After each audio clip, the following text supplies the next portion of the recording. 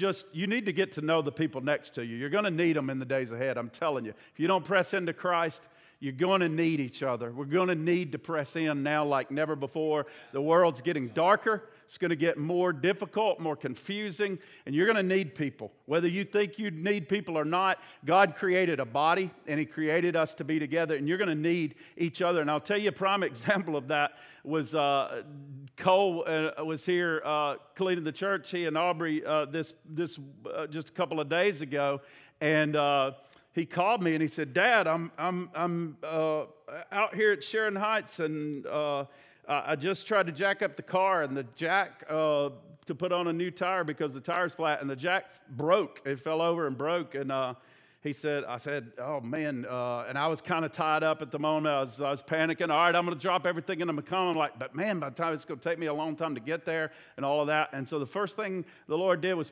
put Phil Dean on my heart. Or Marcy's one, and I said, "I knew. You know what? We're going to call Phil Dean." And we called Phil Dean, and Phil Dean was like, "I'm on it." And he was gone in 2 seconds flat, up with a jack, helped Cole get the tire off, get the other tire on. Fortunately, the spare was broke as well, or was flat as well. He pumped it up and got them on their way. And that's why you need each other, folks. We need each other. We need to know who the car guy is in the room. We need to know who the mechanic is. We need to know who the nurse is. We need to know who the people are that we can call on each other when we're going through things and say, "Hey, I got a question for you. I need you. Or I need help." And I'm telling you, this is our family. These are our mothers and brothers and sisters. Amen. Those who do the will of God. I'm going to tell you what, your own flesh and blood family, you're going to find out in the days ahead, if they're not in Christ, there's going to be a division of belief and unbelief. Amen. And there's already these things going on in the world. So please, I can't tell you the value of God's brothers, of our brothers and sisters in this church for one another. And I know you all know that, and you already believe that, and you already do that. But it's going to become vital and valuable in the days ahead. You see it in the book of Acts when persecution broke out. They began to have to sell their extra stuff and bring it together for one another, because that's how hard the times and difficult the times. They needed each other. And I believe we're headed into a world where there's shortages of gas, there's shortages of this, the economies are shaking. We're going to need each other. We're going to need each other. And I'm going to need you. You're going to need me. People around the world. I had a call this week. I hate to just be going so long rambling, but I had a call this week from a missionary. Our friend, Brother Crowder, called me and said, I've got a need, and I need to call on the church. And he said, the people in Honduras are suffering immensely. And he said, the school that we're involved in is, they've just been going through it. The government has shut them down and not letting the kids go, and they're just suffering bad. And he said, I don't know what to do. They just need help. And I said, we're on it. We're sending you a check. And the next day, Patty sent a check to them from you guys. Thank you for your giving. And we wanted, so God's faithful with His brothers and sisters, not just here, it's around the world where people are needing help and needing each other. So pray for Honduras. In fact, before we move over in the next half of the message, let's take a time right now. We'll pray for Moldova and Romania and Honduras and the people around the world that we're connected with, Africa. But also, let's pray for, most of all right now, Jerusalem. Pray for the peace of Jerusalem. Folks, I've been troubled. I almost changed my message because I hope you know that if you're a believer, Israel has a special place in God's heart. God has not done away with His people. Read Romans 11. He has not done away with His natural people, Israel, folks. We are to be indebted to them forever, for salvation has come through the Jewish people. Our Bible came through Jewish people. Our Savior was a Jewish carpenter. So we are indebted. We are grafted into this. Because of their rejection of the gospel, we are invited into the gospel. And when the time of the Gentiles, which I think think is very, very soon and short, salvation will go back and the Jewish people's eyes will be open and they will recognize the one whom they pierced and they will believe. And this is already happening. People are being saved all over. And so, but we need to pray and uphold Jerusalem. They just got bombarded with rockets. And I'm going to tell you what, if you're watching the regular news, just like everything else, it's just more propaganda and more lies. You need to find a good news source. If you want good news, you need to go straight to like the IDF and Amir Safadi and other people out there that can give you that are over there that can give you actual facts of what's taking place. The news is painting pictures like you're going to see pressure. They're meeting today in the UN, and you're going to see pressure coming on Israel big time. But I'm going to tell you what, they're just and woe to America if we put pressure on them to tell them what to do. If we had, like Daniel said, if Mississippi started lobbing missiles into Alabama, and all of a sudden we somebody stopped telling Alabama to defend itself, we got a real problem. Amen. And so woe to America if we stop. We have stopped them every time they've had the ability to go in and stop the rat's nest and stop the situation.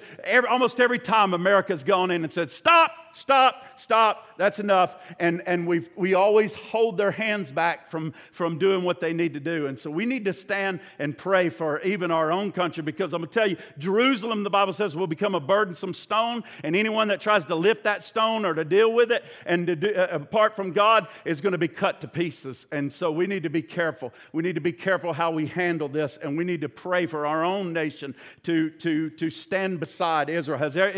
Have the Jewish people always done and Israel always done right and the right thing? No. But we need to but we know what the Word of God says about this nation. And so we stand with them and we stand beside them. And on the other side, we know that there are innocent Palestinians and there are innocent people on other sides of the coin that we need to pray for their salvation as well. And Arabs that are bystanders and innocents in this thing, and we need to pray for them as well, that God would intervene quickly in this fight and in this battle. So let's pray right now for Israel, and let's pray for the world, and then we'll go to the Word of God. Father, we pray for Israel. We pray, God, right now, God, for the IDF soldiers. We pray, God, for families, God, like the family I saw yesterday on a video was sitting at their Shabbat dinner there, and all of a sudden the wall of their building explodes, and Father, they're just sirens are going off, and they just have a split second to get to a place to find shelter, God.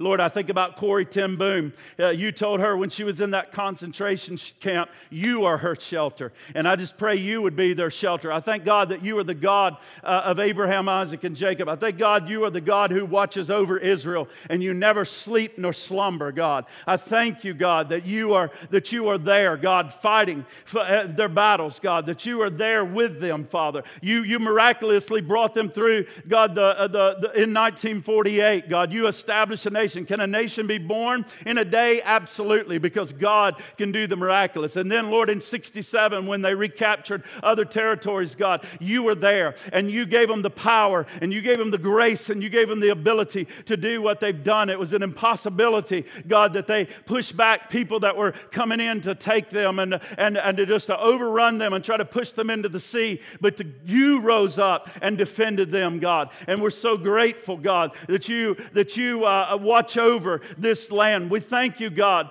for because of them we have, God, our Bible. Because of them we have salvation, God. Because of them, Lord, that's the nation, God, that you established to bring forth the Savior of the world. And we're grateful. We're indebted to that, God. I pray that, Lord, we would live such a way that we would cause them to be jealous, God, yearn to jealousy, to want to know the Savior and the Messiah, God. I pray, God, that you would bring salvation to that part of the world, to both Jew and Arab, God, that they would know Christ as Lord and Savior, God. These relatives of each other, that one day you would bring peace into this land, God, that you would bring lasting peace, God. We know that it's only when the Prince of Peace comes that there will be lasting peace in this land, God. And so, Lord, we pray for Israel. We pray for Jerusalem, God. Lord, this is a serious thing that's going on now. God, the world is shaking, and it's being changed, God, everywhere. We're entering in days like you spoke about in the Word of God. But Lord, we as believers, we are not in fear, God. You told us about these times, and we trust you, God. And we know that Messiah is coming again soon. And God, we want to be faithful, God, to tell others about you, because we know that soon and very soon, God, the Lord himself will descend from heaven with a shout in the voice of an archangel and the trump of God, and the dead in Christ will raise first, and those which are dead, those which are alive and remain will be caught up in the clouds to be with the Lord forever and ever. And God, we're longing for those days, God. Let the church be strong. Let the church be powerful, God. Lord, Israel just started the feast of Pentecost, God. Lord, the outpouring of the Spirit, the coming of the Word of God, Lord, that can now be written in our hearts now. The law written in the tables of stone on our heart, God, and on the flesh of our heart. And we're so grateful for that, God. Lord, send your Spirit, pour it out one more time, like you said in the book of Joel, God, that in the last days you'll pour out your Spirit, God. And Lord, people will prophesy, and you'll pour it out on all flesh, and those who call on the name of the Lord can be saved, God. Lord, let people begin to call on the name of Jesus and be saved, God. Let them know that you are King of Kings and Lord of Lords, and you want to save them. And Father, we pray for Honduras. We pray for those in need, God. We pray, God, for those in every nation around the world, God. We pray for our friends in Moldova and Romania, God. Those who are struggling so hard in difficult times, bless them and help them, God. You're the same God to yesterday, today, and forever, God, and you're with them, Lord. We thank God for that. You are here with us, and you are there with them, and we just praise you, and we thank you for it. Bless us, Lord, and speak to us through the Word of God today. In Jesus' name we pray. And everybody said amen and amen. Hallelujah. I want to talk about today, took this title from someone else because it was so good. The Ninth Blood Group. The Ninth Blood Group. You know, the Bible says in Galatians 2:20, says it's no longer I, but it's Christ. It's no longer I who live. I'm reading a book by Watchman Nee called The Normal Christian. And the normal Christian, that's how the normal Christian lives. It's no longer I who lives, but it's Christ who lives in me. That should be the normal Christian life. We talked about self. And if you didn't hear that message last week, you need to go home and you need to listen. Pull it up and listen to that message. In fact, if you heard it, you probably need to listen to it again and again and again, because ever since we were duped in the garden, we have had this issue of self going on, that we want to self-govern our life. We want to be in charge of our own destiny. We want to chart our own course. We want to live the way that we want to live. And when Christ comes, the Bible tells us it's no longer us. He deals with that old man. He deals with that self-life. He takes it out of the way by nailing it to the cross. And now he substitutes that life with the life of Christ. And that's what Paul is talking about here. It guarantees, salvation guarantees the forgiveness of sin.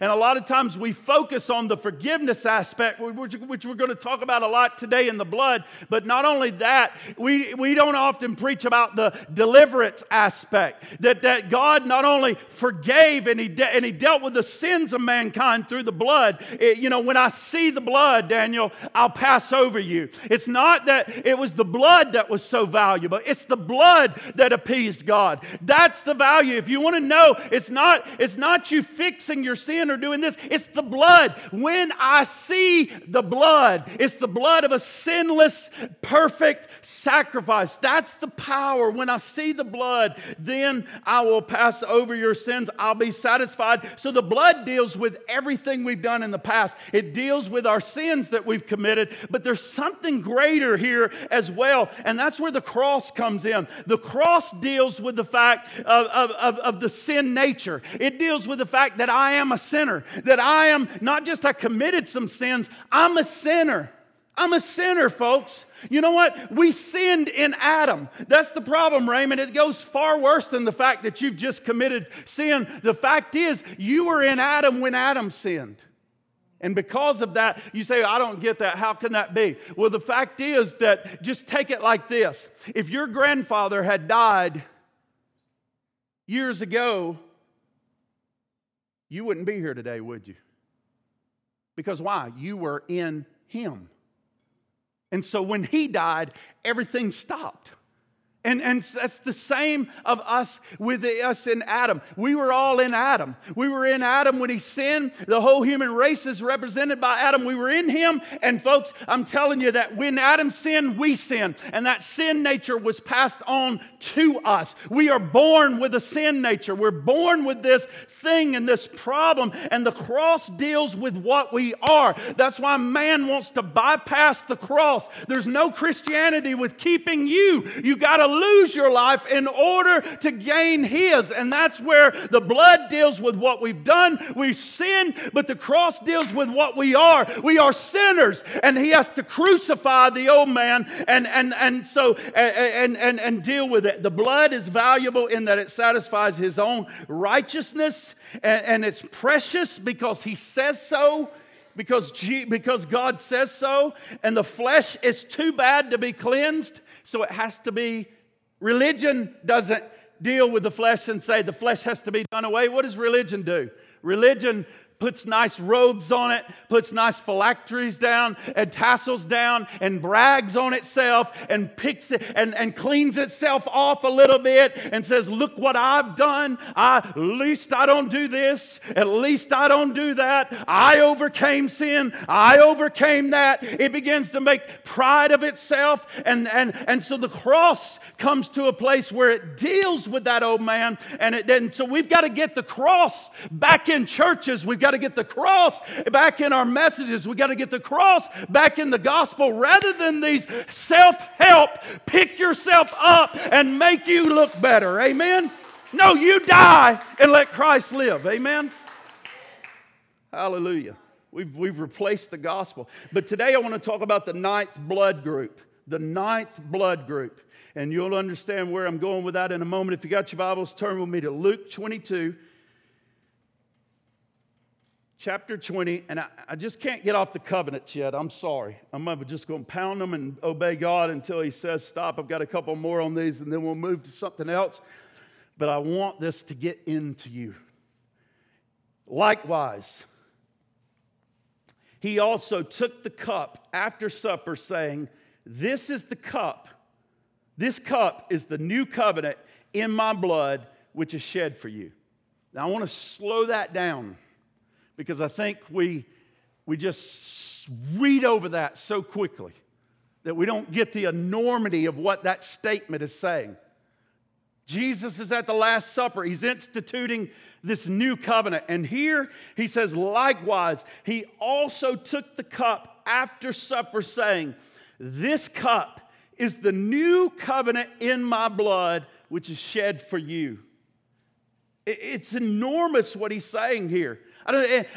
We don't get it when we often come into Christianity right away, and I know the disciples didn't get the enormity of what was being said at that Last Supper either. I know it had to take time to sink in. I know it had to take the coming of the Holy Spirit to come and to be shed abroad in their heart and to begin to bring some of these things of Christ to the remembrance and begin to show them. You know, when the Spirit comes, He'll show you the things to come. He'll lead you and guide you into all truths. He'll make these things known to you, these mysteries and these things that Christ said. He'll show them to us. And so I know it took a little while to sink in what that statement was really saying and what it really meant. But I'm telling you today, if you can, this is why I keep just going over this and over this and over this, because I'm trying to get it into my own belief system and I want to get it into yours. If you can truly believe what Christ is doing in this covenant, if you can truly understand what Christ is saying, it is going to be so freeing and so liberating for your life. It's just going to blow you away at how free you're going to become in Christ Jesus. Amen? And so he took the cup after supper, saying, this is the cup of the new covenant. Now, we all come into Christianity with all kinds of lens that we come into Christianity with. We come in with this lens of what we think is morally right? We got people in here, we're fighting about this being morally right and this being more. No, and we're pushing our causes and all this. And all the time, a lot of times we come in thinking certain things are morally right and what we believe that God looks like. And we start doing all of that. What we believe sin looks like, what we believe righteousness looks like, what we believe judgment looks like, forgiveness, and all these ideas that we have and theories of our lenses. And we don't look at it through the lens of the new covenant. We often look at it through the lens of our past experiences. We look at it at the lens of our religious background or what denomination we came from and what bent they pushed and that sort of thing. And before long, we often look to it through those experiences, through those religious backgrounds. For instance, if you came from a very legalistic background, then all of a sudden you're looking at it through a legalistic eyes. If you came through it through a licentious background, then of just greasy grace, or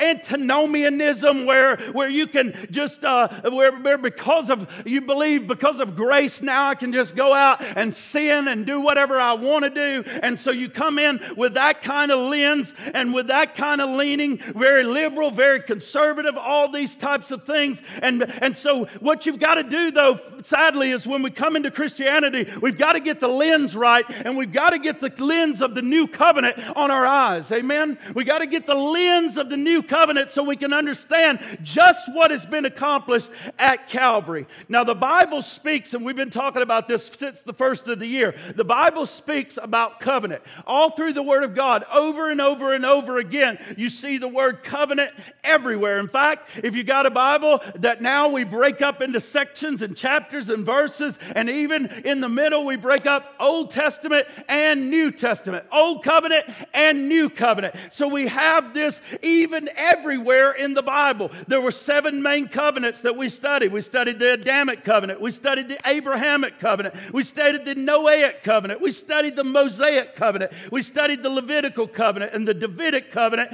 And then we came into what we call the New Covenant or the Christic covenant. And it's something that is new, something that is different, he says, and it's just amazing. Now, we learned that every covenant has obligations. They all have obligations. If you go back and study them, it puts something on you or me or the people involved in that covenant to perform. If we come into covenant together, there's something you got to do. You have an obligation, Mark. I have an obligation of something that I've got to do to uphold our agreement. It's a contract. It's an agreement between two parties. You hold up your end, I hold up my end, and that's what it is. And it's serious ramifications in the Bible. Binding agreements between two parties. Sadly, we've lost that in America and in our Christianity, because one of the greatest covenants that we had at one time was called the covenant of marriage. And it was serious. And it was done with blood. And it had an agreement called "till death do us part." Right? And we didn't break those things so easily because we knew what covenant was, and we knew it was a binding agreement between two parties, and we knew that it came with blood, which is the word for covenant in the Old Testament, berit, which denotes the shedding of blood or the cutting of a contract. The American Indians had what we did probably as little kids sometimes. We cut ourselves, shake a hand, and we become what? Blood brothers. We seal it in blood. Now, I was always scared to cut myself, so we didn't have too many blood brothers in Concord. But I remember the fascination with it. You know, you're going to have a club, and you're going to have all these little things going on, and you're going to cut. You're going to be blood. That's where this comes from. That's where this goes back to. It's no light arrangement. You break the blood. You break it. Blood is shed. It's serious. And so at the resurrection is the birth of the new covenant. What we just celebrated in the death, burial, and resurrection, Jesus is establishing something new. The old is about to be relegated and something new is coming into play right here. He's doing something. And at the Last Supper, he sits down with his disciples because when you cut a covenant, after you cut the covenant, you sit down and you have a celebratory meal. So he's sitting with his disciples and he's about to have a celebratory meal. This is the terms of the covenant. This is about what is about to happen, something new. We're going to sit down and we're going to celebrate what is coming, the birth of the new covenant. And at Pentecost came the birth of something else, the birth of a new church. Yes. Something new is happening. Something new is taking place. And the old covenant is fading away. And so much so, folks, that after AD 70, just as little of a time, you just read it. If you're doing your Bible reading, I hope you're still doing your Bible reading. We just finished the book of Matthew, going into the book of Romans. If you haven't, just push that aside and start in the book of Romans this week. But we read Matthew 24, and they're looking down on the temple. When will the coming of the Lord be? When are you going to bring in the kingdom? When are you going to do all these things? That's not for you to know. But my Father in heaven, He knows all this. He knows the times and seasons and when all this is about to happen. But I tell you something, not one stone on this building that you're looking at will not be thrown down. It's coming down. That building, this is coming down. And folks, by AD 70, all semblance of the old covenant is gone. Their temple's gone. Their sacrificial system is gone. And now what is left is the same thing left on the mountain of transfiguration. This is my Son. Hear Him. In Him I'm well pleased. Even the visuals are gone. Just a short time later, it's passing away, and there's something new that is being instituted, folks. If any man be in Christ, he is a new creation, and the old things have passed away, and behold, all things have become new. The only things that remained are the teachings of Christ. What a transition is taking place. What a transition is happening at this place. This new covenant, it becomes a threat to the old covenant, right? That's what begins to happen. If you've been a good Jew all your life, a Jewish person, and you've been following the old covenant, and you've had all these laws and all these things of a way to please and satisfy God, then all of a sudden Jesus comes, He institutes something new, and it's a clash to the old. It's just absolutely got to be, just like I said, coming in with the lens, the right lens. Now all of a sudden they're coming in, hey, with all their traditions. No, salvation can't be that. It has to be that plus circumcision. It has to be this plus that. And they begin to heap all this stuff from their past into this. And so everything he is doing right now is challenging the Jewish thinking and the Jewish mind. And that's exactly what began to take place when he's doing that. His miracles are testifying to his authenticity of who he was. His presence is challenging the atmosphere. Chatter is going all throughout Jerusalem. It's going all throughout Nazareth and other places. Hey, I heard he fed thousands. I heard he raised a woman's son just when he was dead and in the coffin. I heard that this and that happened. I heard, hey, well, even a man, one of our own, Jairus, he's a man of integrity. He wouldn't lie. He's part of the synagogue. I heard him say that his daughter died, and this man brought his daughter back to life again. This is the covenant in my blood. Now, the reason this title is so intriguing is because there's only 8 blood groups. Those 8 blood groups, you know them, A negative, A positive, B negative, B positive, AB negative, AB positive, O negative, O positive, which gives you 8. And about 40 years ago, or I'm not exactly sure, but they determined that it's by the genetics of the father that these blood groups are determined. And it gets you thinking, doesn't it? I heard this from another pastor, and it is intriguing. He said, Jesus didn't have an earthly father, so I wonder what blood group he had.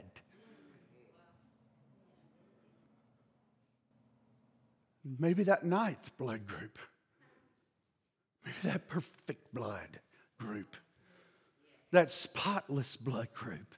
That's able to wash humanity's sins away and to cover our iniquities and our transgressions and our filth and our stench and our God's blood. Listen to what Acts 20 and 28 says. Therefore, take heed to yourselves and to all the flock among which the Holy Spirit has made you overseers to shepherd the church of God, which He purchased with His own blood. He purchased it with His own blood. The blood of the Father is flowing and coursing now, and the blood of bulls and goats can never take away our sins. But something peculiar happened on the cross. Something took place on that cross. Something was enacted in that covenant that was so valuable that it can what can wash away my sins? Nothing but the blood of Jesus. What can make me whole again? Nothing but the blood of Jesus. Precious blood. The blood that flows from Emmanuel's veins. Amen. Hallelujah. That we won't preach anymore. That we rip out of our hymn books. That we don't want to sing about anymore. It's precious blood. It's amazing blood. It's the blood that purchased the church of Jesus Christ and you and me. Amen. It's God's blood. And you have a covenant agreement. And as I said, at a covenant, when it was enacted, you were to sit down and you were to celebrate, like Jacob when he worked for 7 years for Leah, and he has a big meal to enact the covenant. And we see it over and over in the Word of God. And here we are at the Lord's table with the disciples, and it's a table where we are in remembrance. The old communion tables, and we have them in a lot of our church, and it says these words, "This do in remembrance of me." Because it's a place where you remember. We sit down at the table and we're celebrating something that was done on our behalf by the Father and the Son. We're seeing this. We're celebrating with God the terms of the contract. That's what we're doing when we come to the table of the Lord. We're sitting there. We're thinking about the covenant. We're thinking about what was enacted and the terms of that agreement that took place there. We're sitting there and saying, this blood was so precious that was spilled from my Savior. This blood is so amazing. It's the blood of the new covenant. What is the new covenant? We've been studying the new covenant over and over and over so we can know it's a covenant that Jesus came, the second Adam, and He did what we could not do so that we could have access to God. Amen? We're celebrating something.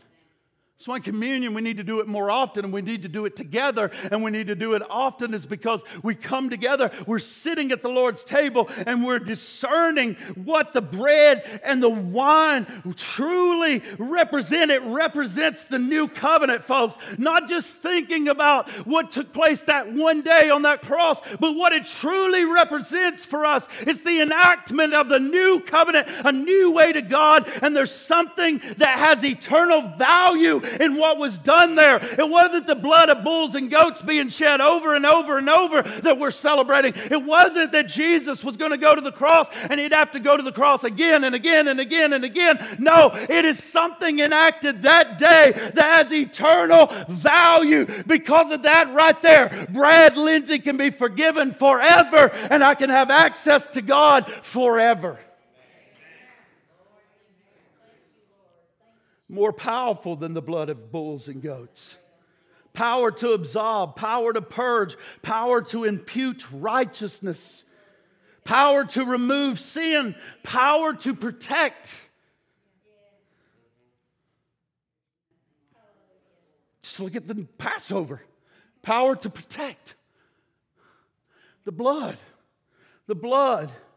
to cover you and to help you walk in boldness It's a solemn time. It's a sobering time. It's a time for us to sit at the Lord's table and remember what we're celebrating in the new covenant, that something enormous is going on here. This is the cup of the new covenant in my blood, which was shed for you. That's what this is. You got to think about it. You got to ponder it. You got to understand it. When I came into Christianity, I didn't understand the merits of that. We sing about the blood. We talk about the blood. We preach about the blood, but I didn't truly understand the power of the blood, how far-reaching the blood is. Amen. We sang the song, it reaches to the highest mountain and it flows to the lowest valley. But I didn't really understand. Just the Holy Spirit had not just made me truly have the revelation that I needed to understand. Folks, when you truly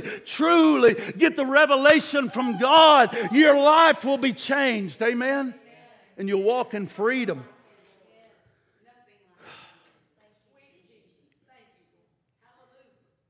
It's life-changing. It's life-changing.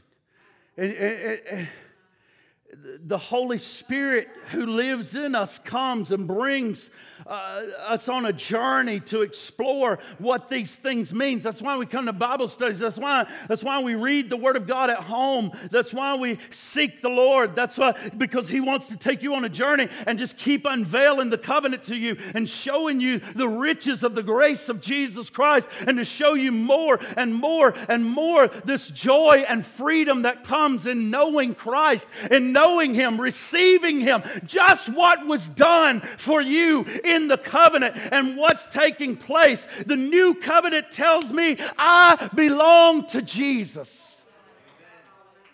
Amen. I heard a pastor say one time that his sons were talking about their house, and he said, "Who owns this house?" And they said, "You do, Dad." And he said, "Nope, God does. And because God owns it, nobody can get in here without God allowing them to get in here." And I'm telling you what, God owns this now. I ask God to forgive me. I ask God to cleanse me. I ask God to come into my life and to save me. He sent His Spirit into my heart and into my life. He put in old things away and put new things in me. God owns this. God owns this now. No devil in hell can get in here. Amen. God's the owner of my life. Amen. And when He says new, it means the other is relegated. Now, God made a covenant with Adam, and we've talked about this, and I'll go quick.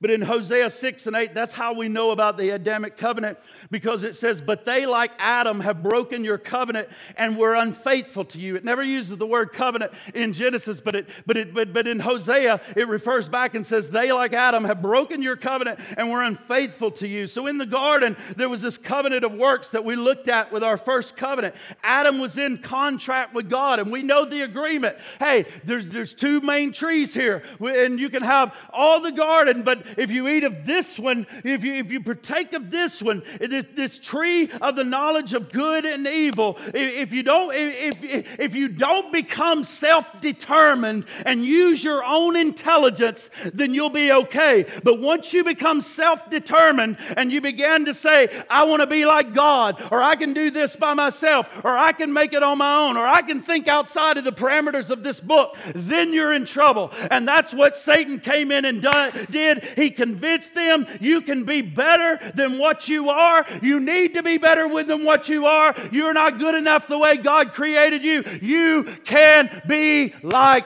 God. You can know good and evil.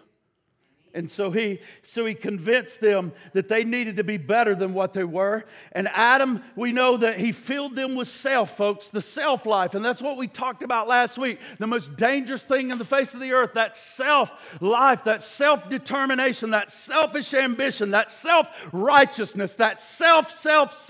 And Adam partook of it and filled his entire species with belief in self. I can do it. I can do it. I can find my way back to God. I can make God happy. I can do a few things and check them off my bucket list and make God pleased with me. I can.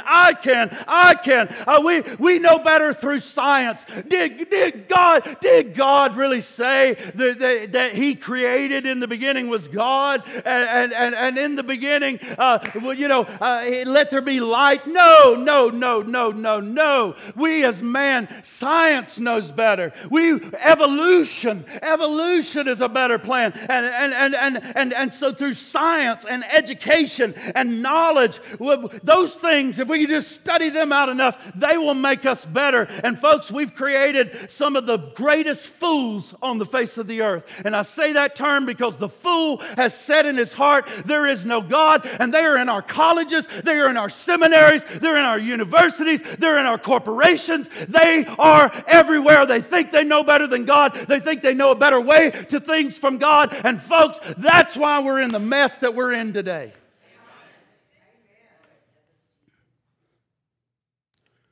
And we know what happened. As I said, Adam filled them with their own idea of self-importance. And that's the hardest job for a pastor, is to convince man and woman of their need to be saved. Because I'm not really that bad. And because my sin is now a disease. I can be as mean as I want as a snake. Just because I'm depressed. And my doctors label me.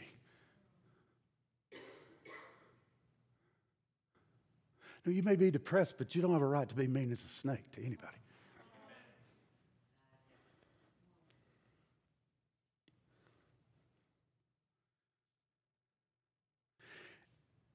And see, the covenants and all of this came in because self had to die. Self had to die. If you're going to be saved and you're going to know Christ and you're going to walk with God, this selfish new Adam has to die. It has to die. The old man has to be dealt with. It has to come to terms with itself, and it has to be sent to the cross with Christ. Just like we were in Adam, we have to be in Christ, crucified, nailed to the cross, buried with Him, dead with Him, and raised to new life with Him. Amen? And so the covenants are designed to do this. They're designed to come in and show us that this has to die, that we have to die to self, because self keeps saying, I will ascend to the hill of the Lord. I will rehab myself. I'll get on there. Every covenant was about rehabbing of the self, and self could not be rehabilitated. Self had to die, and that's what the covenants are all about. They were to bring forth death in us. In the core of Adam and Eve, thank God. And we say this, I think Billy Graham and some others said there's this vacuum inside of us. There's this hole that can only be filled with God. There's this desire down in the core of man that somehow still wants God. But the problem is that we will never be satisfied till we bow our knee to God. Till we bow. That's the only time you're going to feel satisfied inside. But the problem is the Adamic nature is always trying to say, don't bow your knee to God. Try to build a better you. And so every covenant man was saying, give me a rule book and I'll keep it. And that's about half the churches. Bring me in and tell me what I got to do. Give me some rules and I'll follow them. But see, the law is for those without grace. Because it's the one to be a schoolmaster to bring you to Christ. It's the one that helps you kill the old man. It's the one that shuts your mouth and makes you guilty before God. It's the one that when we say I can says no you can't. It's the one that by works of the law no man shall be justified. How are we justified? We are justified by the blood of His Son. Amen? You put your faith in the blood of the Son. You put your faith in the works of you. I got news for you. It's going to be very bad on Judgment Day. You put your faith in the blood of the Son and you're justified.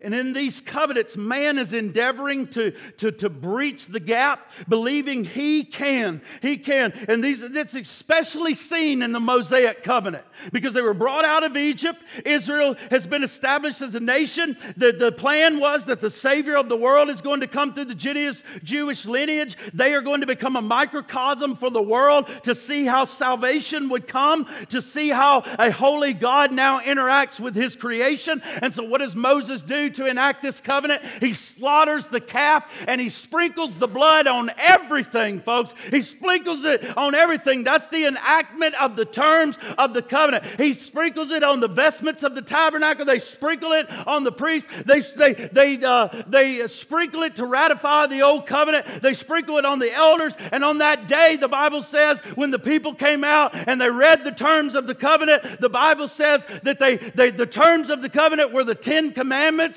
And they're thinking, oh, good, great, a rule book. This is easy. We got this. We can do this. Sadly to say, when they couldn't hem in their own flesh and cause their flesh to do that, they created more and more and more and more until they got to 613 laws.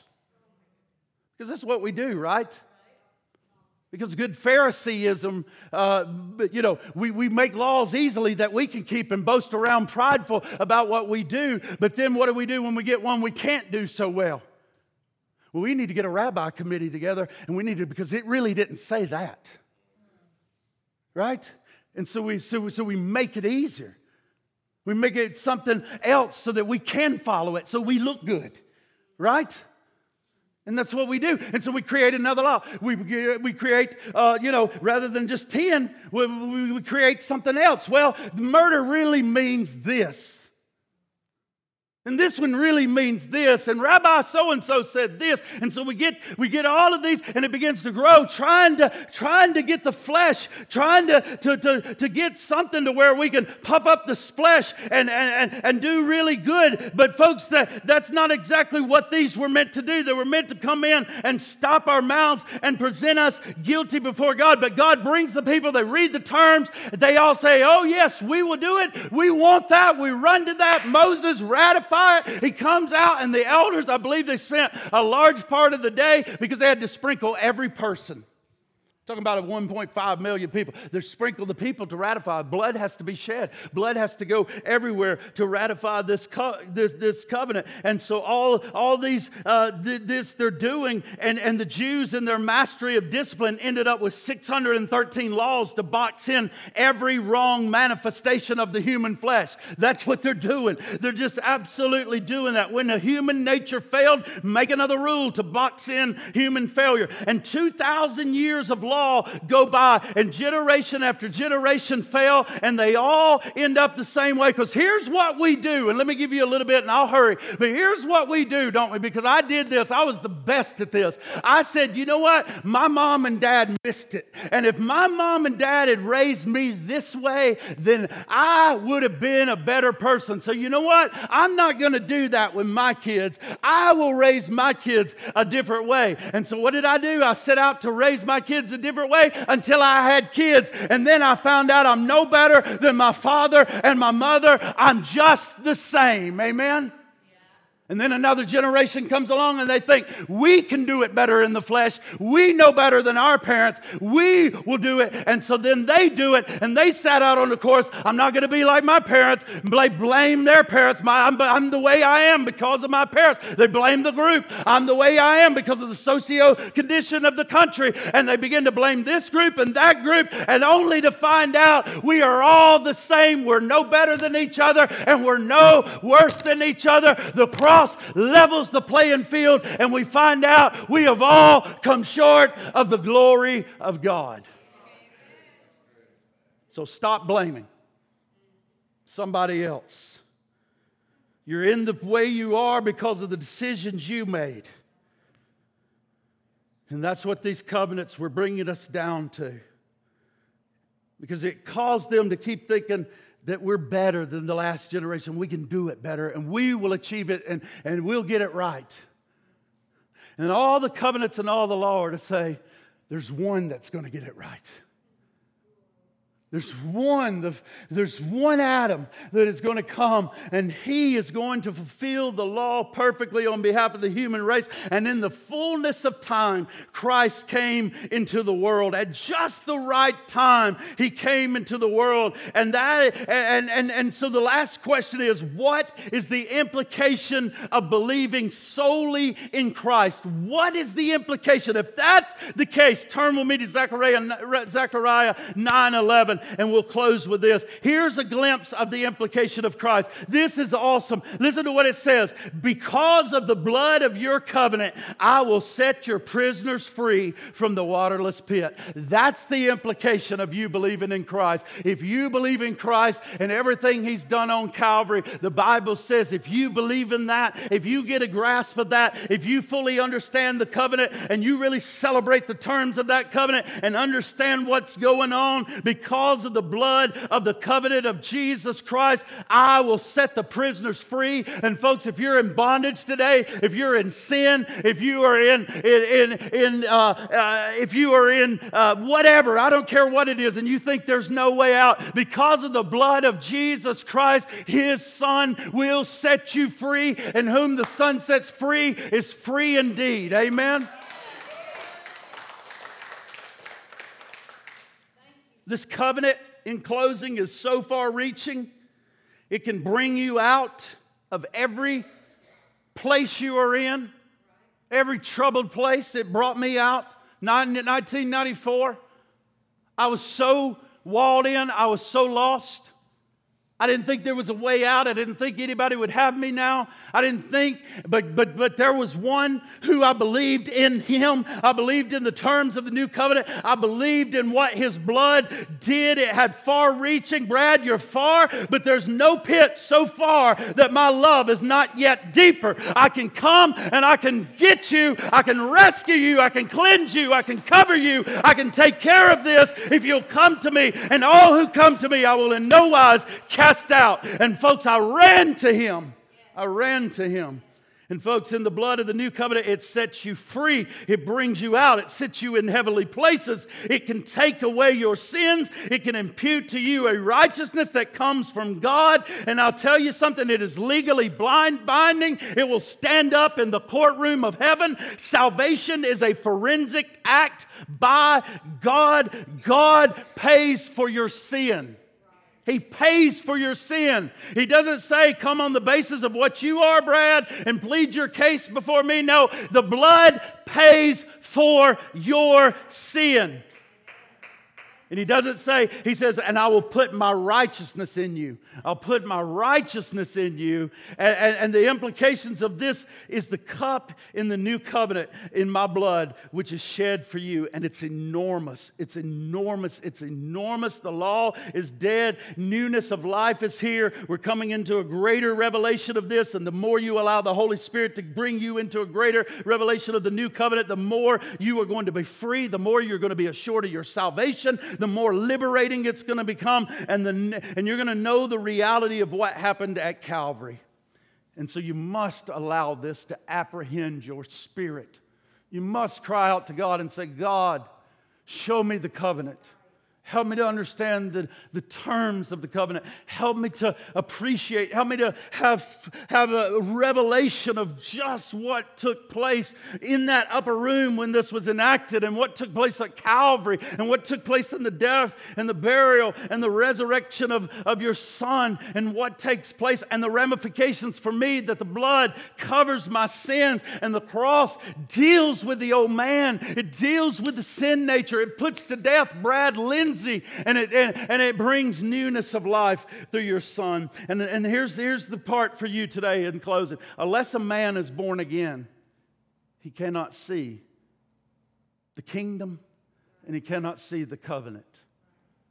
Unless a man is born again. And so when you ask for forgiveness, then all of a sudden the Holy Spirit comes and your eyes are opened.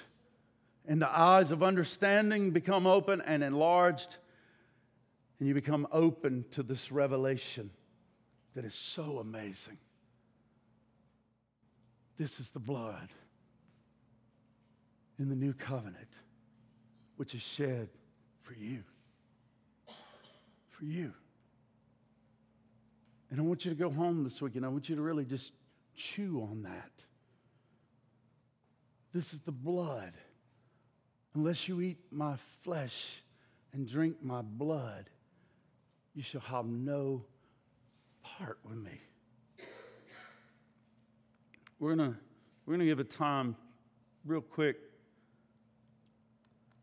Just if you need prayer or you want to draw nearer to the Savior today, you don't know Him, I'll give you a time right now just to examine your heart, and if there's sin in your life that's never been confessed or never been repented of. Repentance is kind of a term to turn, to feel really great godly remorse over and to cause you to turn, to want to leave it. And so, if you want to know this Savior today,